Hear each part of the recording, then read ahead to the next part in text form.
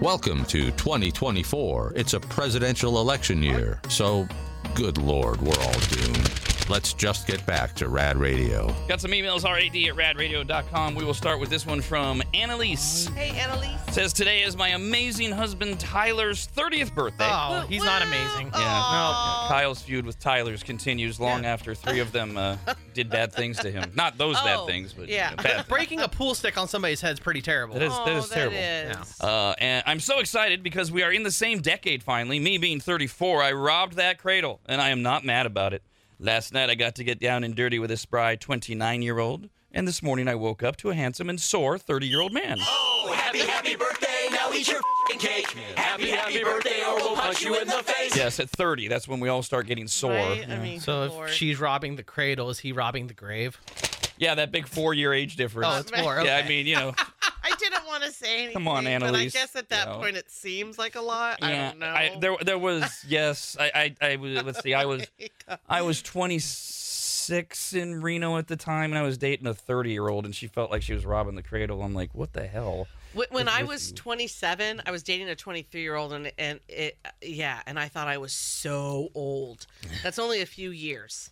We played the new. She couldn't even do the math live 4 on the radio. years? That's Right, only a few years. We played a part of the Billy Joel song "Turn the Lights Back On," which it seems to be grabbing most people emotionally. This guy wrote in and says, "You know how shows these days, before they portray something controversial like a suicide, they show a warning before the episode?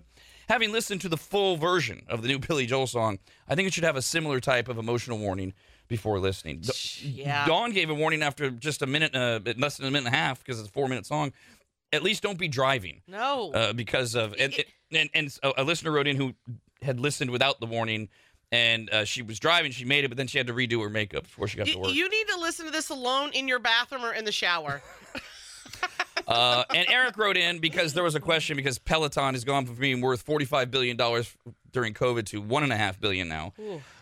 Nobody is using the subscription services, and nobody wants one, or they already have one, and most people aren't using them because we were talking about, what can you use? Can you watch like things like Netflix? And somebody wrote in and said, yeah, you can now. And Eric wrote in and said, yes, you can watch Netflix on your Peloton. Fun fact. You can also watch Netflix from your couch while eating a whole pizza. Hashtag fat guy. Yeah. The best things in life are free. True. We're gonna help you pay some bills and fees. With Russ Change. That's what I want. With Russ Change. That's what I want. With Russ Change. Make your best guess and estimate. The calculation in rough jar of change. With Russ Change.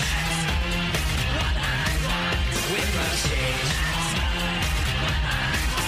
With Russ Change. We have given out 24 clues. We have had 24 guesses. It is a mega bucket. So Michelle, the pressure cooker calculator, has been taking you on a journey using words and phrases that seem to have nothing to do with anything at times. And how are they all connected? If we don't get a winner by clue number 27, which would come up on Monday morning at 9:30, that clue, Michelle says, is the mega clue. That if you have all the clues up until this point, we'll hopefully bring everything together for you. And am I so confident we're going to get a winner, because caller 18 is a Brian. Oh. Hello. Hello, Brian. Hey, Brian. Hey, anybody. All right. Give us whatever number you've come up with, and if you have figured out Michelle's journey here, we will give you the correct amount of money. What is it?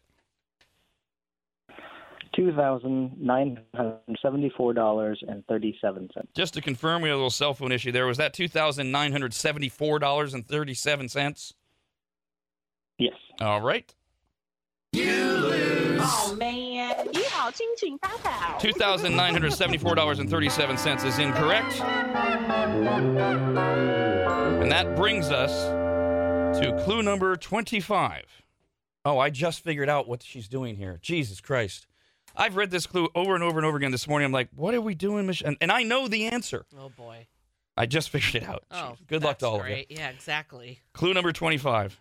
The animal Elton John told to get back in 1972. Clue number 25. The animal Elton John told to get back in 1972.